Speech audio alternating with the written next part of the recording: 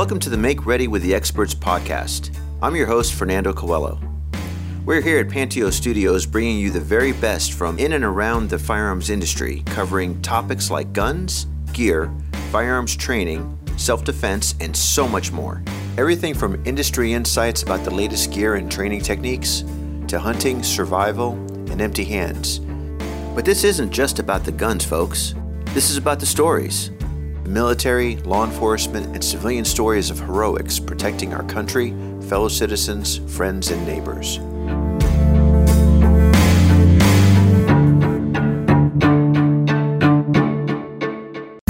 Panteo.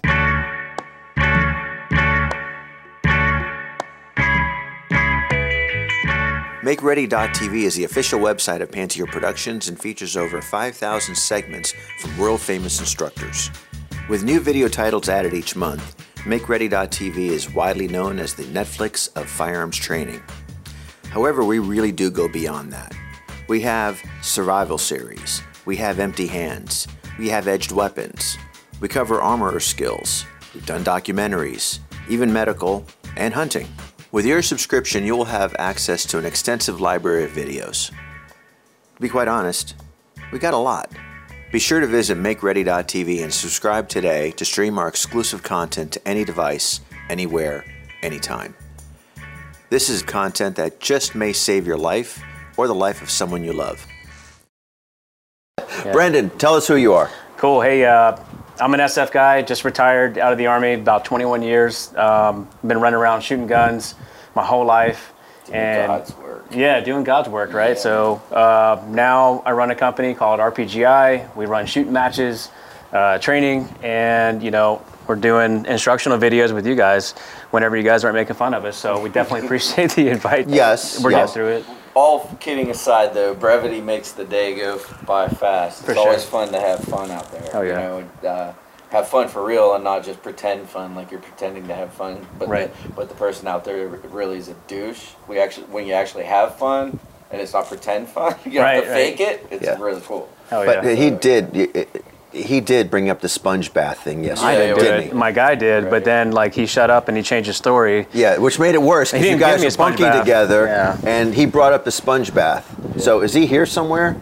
Oh, there he is, off camera, smiling. He's got that evil smile. He's like, I'm going to give that sponge bath tonight. Yeah, I can see that. I can see that. No, he's not. No, he's not. That's not what he's telling us. How many bourbons? Okay, no, it doesn't matter. We won't even get into the bourbon from last night. We had fun. Hell yeah. Yeah, it was a good time. We actually still remember last night, so we didn't get that far. I survived. Yeah, you did. Yeah, you did. You did not man up yet to have a cigar, though. I'm going to try, We will try. Maybe tonight we'll have you have a cigar. And the first time I tried that, I actually lied to you. I had tried them before, but I didn't want to tell you the story. So I was in Argentina, and the Argentine Special Forces guy said, hey, you must smoke this cigar. And, I grabbed the cigar, light it up, and I'm inhaling the whole thing, bringing it in, nice and deep, coughing out, and he's just shaking his head, looking at me. And I immediately got sick. Yeah. And lost my dinner. So, anyways, a little shameful, but, we'll try it. Rightfully so. You don't inhale. Don't inhale. It was cool, though. I must bring it up one more time, since I don't think it's been mentioned on the podcast. If it has been mentioned on the podcast, it is worthy of bringing it up again. Pete already knows what this is going to go to, but it is so worthy of being brought up, and you're going to appreciate this because you know Pete. You've known Pete a long time. You've known Pete longer than I have. So there's a good story here. We're down in Florida filming Wilderness at Table Season 2. So while we're filming Wilderness at Table, we're getting pretty liquored up at night. At the end of the week, we're busting our asses. 7 days, 7 episodes of this show. It rained. Animals weren't cooperating. We're filming till nighttime. Night. We didn't get liquored up on a collection of nights. We saved it all for one particular night. Well, all right. You're right. You're right. And when we did that, we went all out. Yeah. And one of our crew decided he wanted to go get a hog with night vision and thermals. And there's a bet going on, right? So Pete is sloshed. Yeah, Me, I'm crushed. I'm not doing well. Right. Puddle. And I think I had flies in my mouth when I woke up the next morning. He thought it was flies. So speaking of waking up with flies in your mouth, some of the work you did, we got to do your profile of courage yesterday, and you brought up some stuff about your background.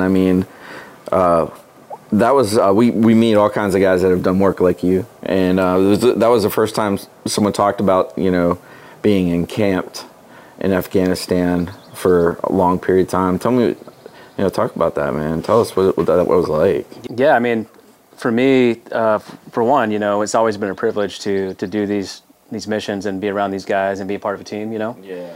And just so happens that, on this particular mission set, I was actually able to stay in the same mission for about 3 years, from 2009 to about 2011. And you're at home at Walmart, and you get the phone call, time to go back. Yeah. It's kind of like rotate out, you're there, and then it's time to rotate back in, and, you fly all over the world, and then you end up back in Afghanistan, and most of the time I would just come back in by myself. Yeah.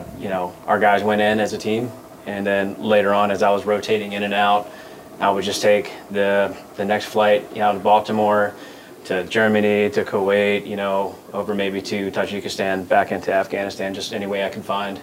And you would just kind of migrate back into your life. That's right. And just, fully bearded. Yeah. No showers. I didn't wear. No, we showered. I mean, I showered. Yeah. I mean, it's real kind of general, but essentially like gaining intel, gaining the picture, trying to figure out what's going on over there, and being more of a preparation of the environment kind of atmosphere. Utilizing your SF skills to kind of prepare the environment and look and kind of understand more about what's going on and utilize different techniques and activities to kind of get to that.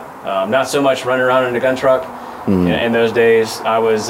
you did plenty of that. Yeah, I did plenty of that, but this wasn't that. This was more like, hey, look like Afghani as much as you can, run around in non-standard vehicles, with no armor, and your ass is out there. You're hanging out on the line, and I was with a lot of really good dudes, and we did some pretty cool stuff that maybe we talked about in 25 years or so, but definitely made me feel like an SF guy for sure. And the Afghans that we worked with, they were amazing. They were truly amazing, and I still keep in contact with a lot of those guys today, especially through all the stuff that's happening. And I'm sure you guys remember as we pulled out, it got kind of tough for those guys. So a lot of phone calls around that time, But the mission, obviously you have to address that, and then you still got to train the guys. You got to train your team. You have to be prepared to fight. It's not all just intel stuff or preparation and environment. We still ran around and carried some pretty heavy guns. Yeah. You told me, you mentioned an interesting story yesterday.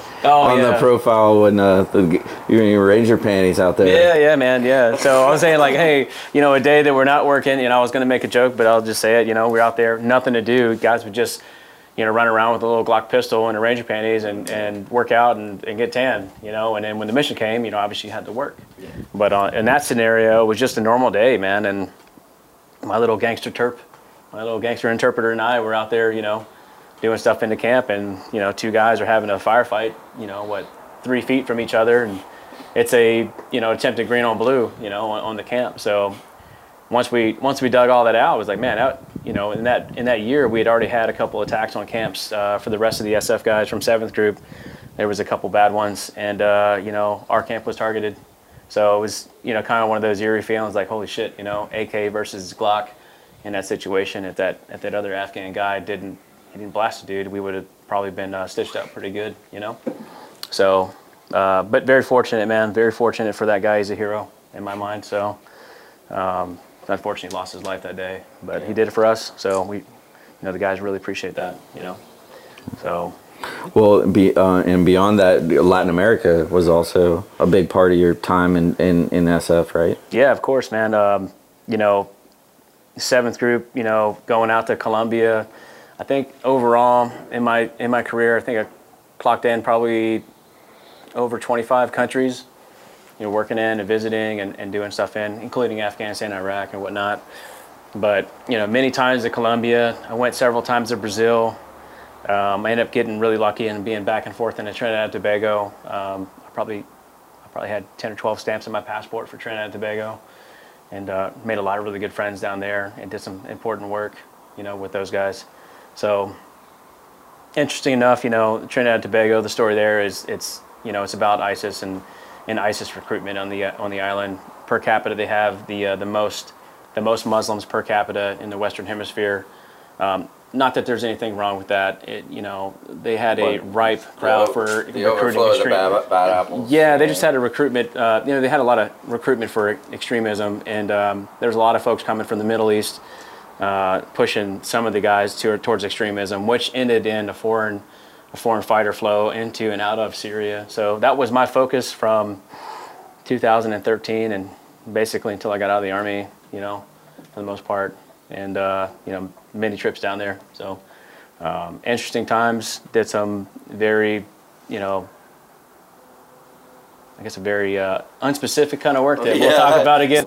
For that country, they worked really well with us, and it was a mutual thing. So imagine you're in a situation where you don't have the means to necessarily identify those guys that are bad, and then your mutual partner in the United States comes in and helps you out.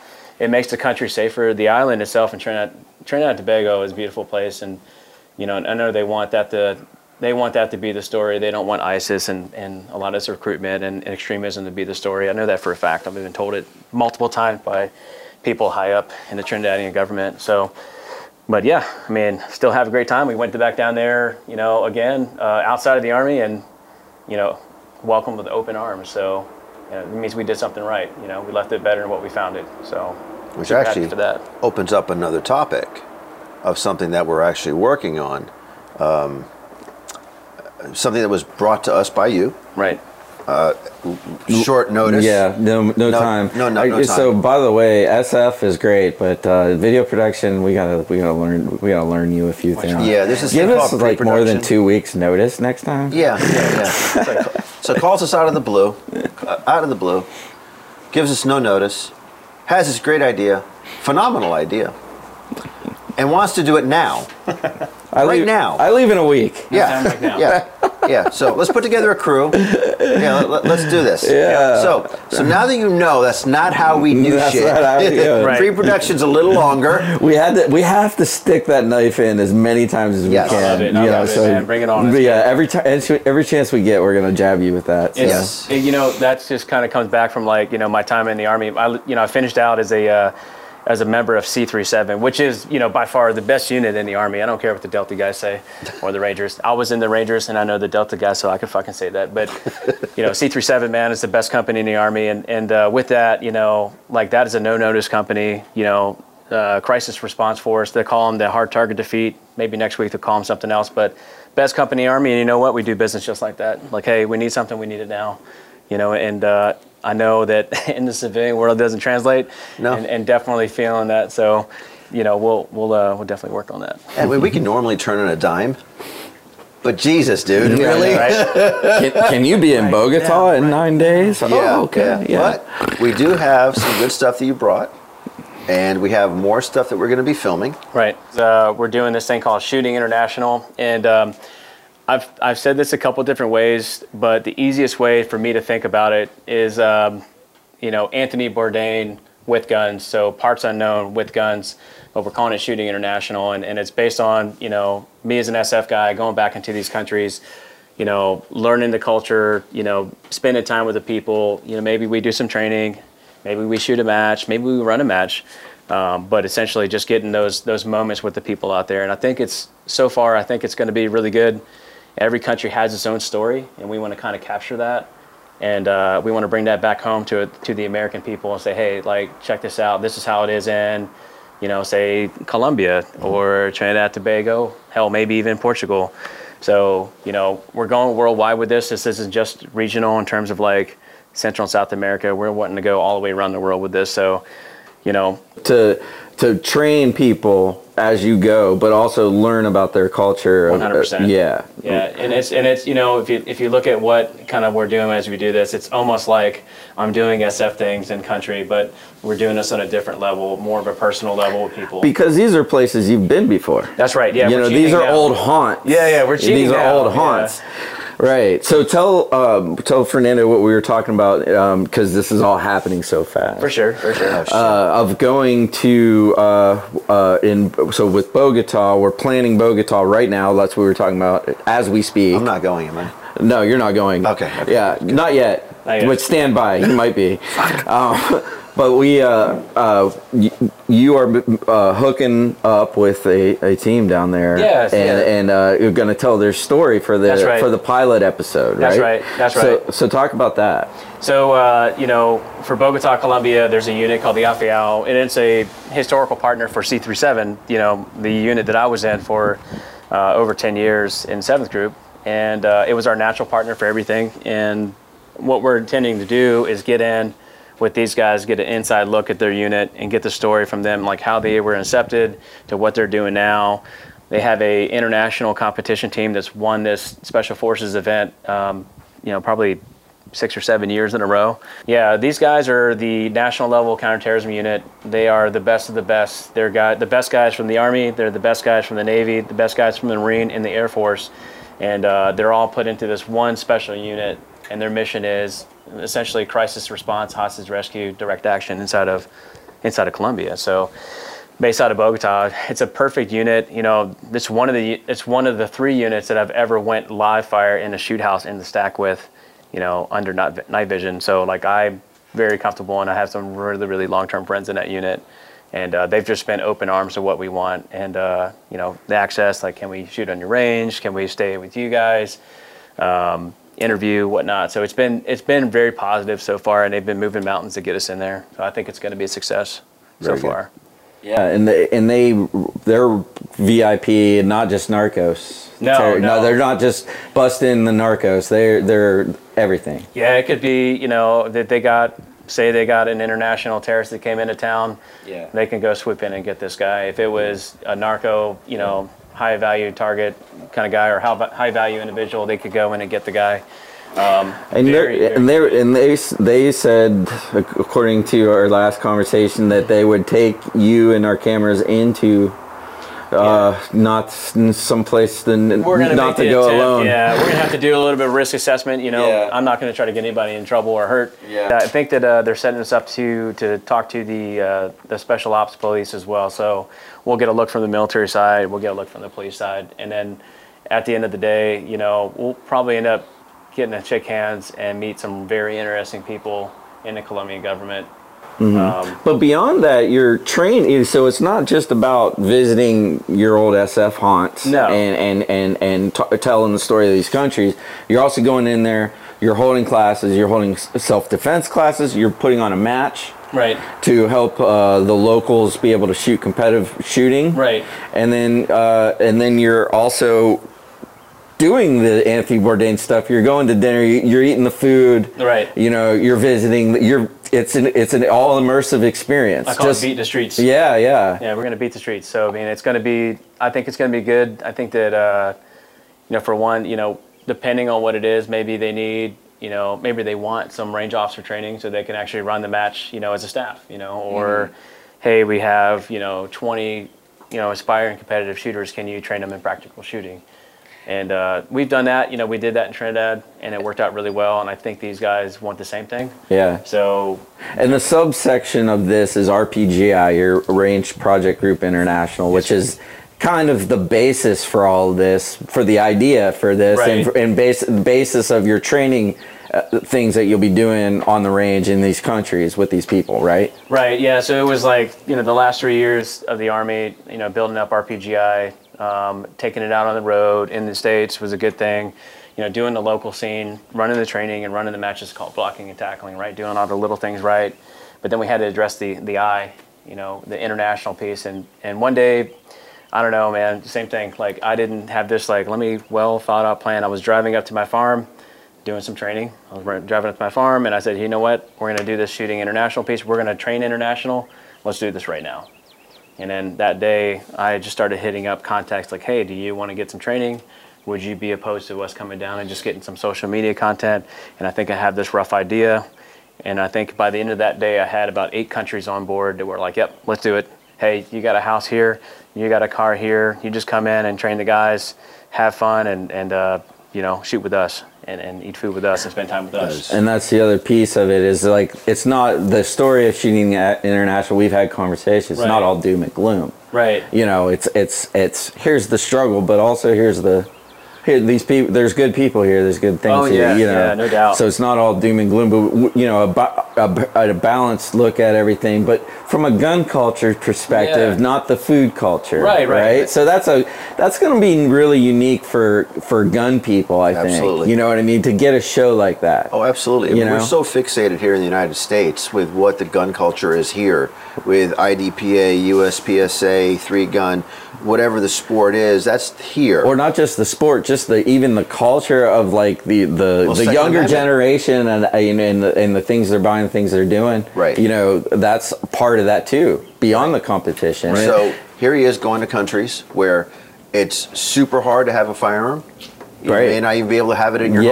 You have to keep it at the what's range. gun ownership like in these places? Yeah. Right. It's tough. I mean, it's really tough. I mean, we just experienced Trinidad and Tobago where, you know, you have to be 25 years old before you can even have a firearm, before you can even apply for a firearm. And, you know, if you apply for a firearm and you get it and you go through all the training, you only are allowed to have, you know, your 2 magazines of 15 rounds in your pistol as you're carrying. So that's all you're allowed to. It's not like us here in the States where we can have, you know, 4,000 rounds of 9mm to train on the range that you go straight to jail. I mean, you know that meme was like straight to jail? Like you go straight to jail.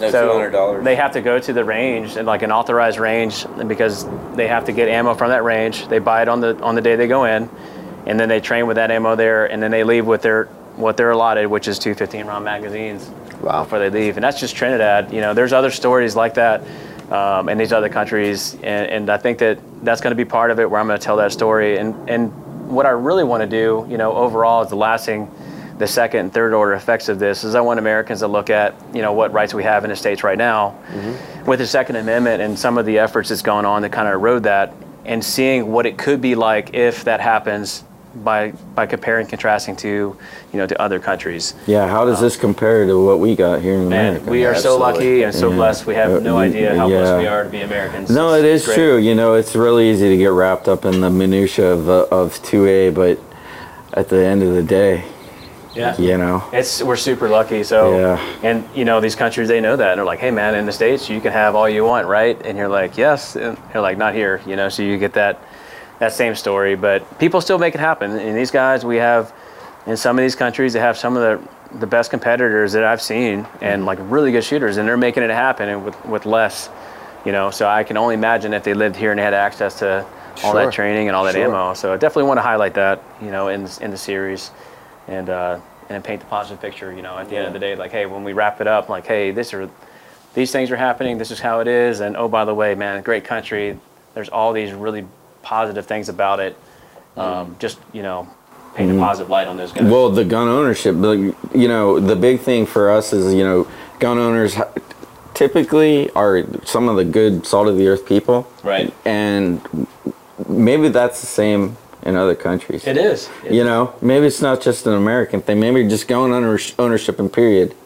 That sense of liberty, you know, makes people more, you know, to have better values, better sensibilities. You know, sometimes, maybe not always. But what I saw down there, since I've been competing, you know, in other countries as well, and what I found was that not only these guys are competing, but they're using this competition for training. They're doing this stuff to protect themselves. So like they are essentially doing this to protect their lives. So because honestly, they don't have as much. They don't have first responders as you know, I mean, it's you know, like we do. A whole different culture.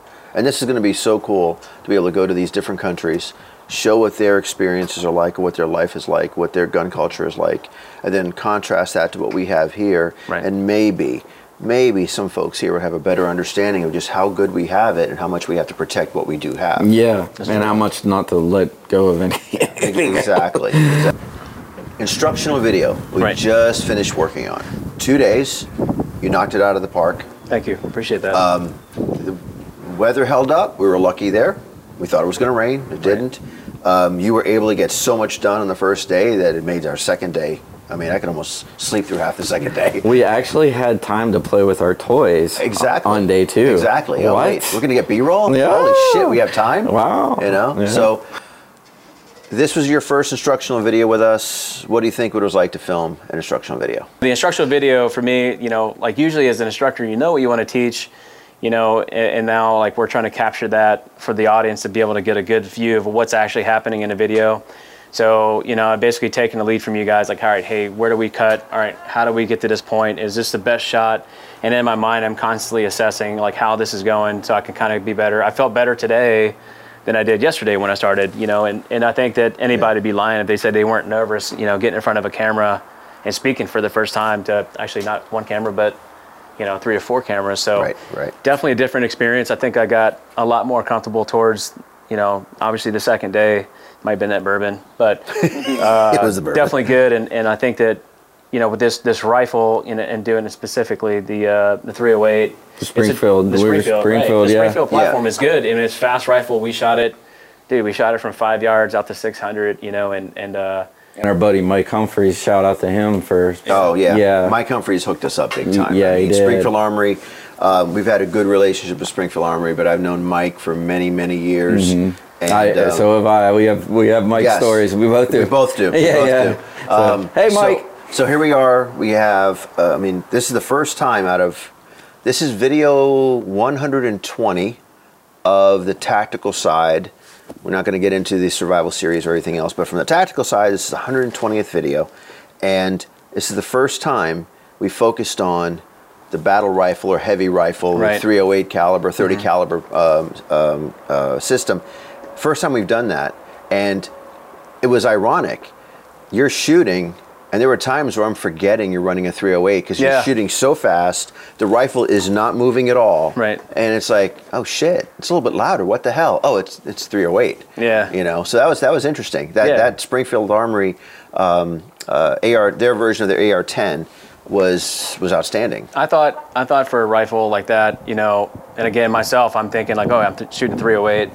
I could shoot it like an AR-15, you know, and keep it on target, you know, but I think what it offers is it offers a heavier round, more knockdown power. You can shoot out to further distances and whatnot, and it's definitely a scary rifle to have on the battlefield. If you can shoot something like that, in comparison to an AR-15, that fast, that accurate, I mean, it's definitely an advantage in a combat, you know, in a combat scenario. And then maybe if they took it out to a competition, you know, shooting targets out the distance, you know, that fast is a good thing to have. So on both applications, I'd say it's a good rifle. And then the 1 to 10 out. That comp you put on there too. That SJC comp made it super flat. And then we threw a Timney trigger inside of it, you know, for the AR-10. So they sent that trigger for other things, but I borrowed it for this, and I thought it was right on for what it needed. And then the ammo, we had the Hornady ammo. Hornady ammo, I want to say it was the 150 grain that we used out of that. Very accurate, nice shooting, and then, you know, that optic on top of it, the 1 to 10, man, like that was just the Vortex. Send it, man. It was just freaking awesome. So yeah, that was badass. That Vortex optic was great. No, that was an overall great package. It worked really well for the video. I'm really digging getting this title out there for the viewers to see it. Right. We need to do more of this kind of content. Absolutely, and it was a lot of run and gun in this deal. Man. I mean, it wasn't just there was a lot of good lecture material, but there was a lot of run and gun in this too. So it made a nice video. I think it allows people to know that this isn't a gun that you need to throw onto some bipod legs and just shoot it from the ground or shoot it on the barricade. This is the gun that you can run around and shoot with, you know, anywhere from 500 to 600 yards accurately and fast. So I hope that me running around like a crazy person shooting this thing, you know. Well, it was nice. A lot of good intel on positional work that you employ. A lot of different things went over on this video that I think is going to be new and fresh and unique. And the drills were great too. I mean, again, running these drills with a 308 versus a 5.56, I mean, it's actually really cool to see. Yeah. So I can't wait to get it out there, and that'll be, well, we're going to start editing that next. Tomorrow. Probably tomorrow. Pretty much. Yeah. Or maybe Friday. Yeah. Possibly. Yeah. We'll see. That's usually how it goes. Yeah. Sorry. Oh, no, that's the life, brother. That's the life we live. So we're going to have you come back out for more instructional videos. Okay. We have the world. We're going to be jumping around, filming some crazy shit. Oh yeah, bunch of hoops. We're jumping around here real quick. Love it. Thanks Maybe to you. Tomorrow, let's do it. Thanks to you. Here we go. He's ready for us to go tomorrow. Yeah. Do we have any plans? Is there? No, we have bourbon to drink tonight. Oh yeah. Hell yeah. So this has been an outstanding shoot. I really am happy you came on board with our cadre of instructors. It's great to have you, not only as somebody that's doing instructional videos with us, but also doing something that's really cool and entertaining and traveling the world. Yeah, it's the content we always dream about doing. So, absolutely, so, absolutely. Yeah. I mean, here we are. Hell, we have our documentary series coming up on the Order of Christ, the Knights Templar. I know those. And a lot of cool stuff coming. Beyond instructionals. We're adding to the platform. New website just launched. Amazon Fire's finally live. It only took us a year to get our new website live. Yeah, exactly. So we have the new website, new mobile apps, Amazon Fire, Apple TV, Roku. I mean, we got a lot of platforms. Yep, we do, and it's all brand new. Yeah. We're hot off the press. Yeah, and it actually is pretty cool. I may even watch this stuff. Yeah. Yeah. So this type of content, this docu-series, reality series, docu-reality, I won't say reality, that has a negative connotation. Yeah. But docu-series stuff is very cool because it does add the training element too. That's right. That's what makes it so exciting is it's culture and it's guns, but it's training, it's other countries, it's a lot of things. I think people will really dig it. I think so too. Yeah. So you folks out there, I think you're going to like what we have coming. I think you're going to like our new platform.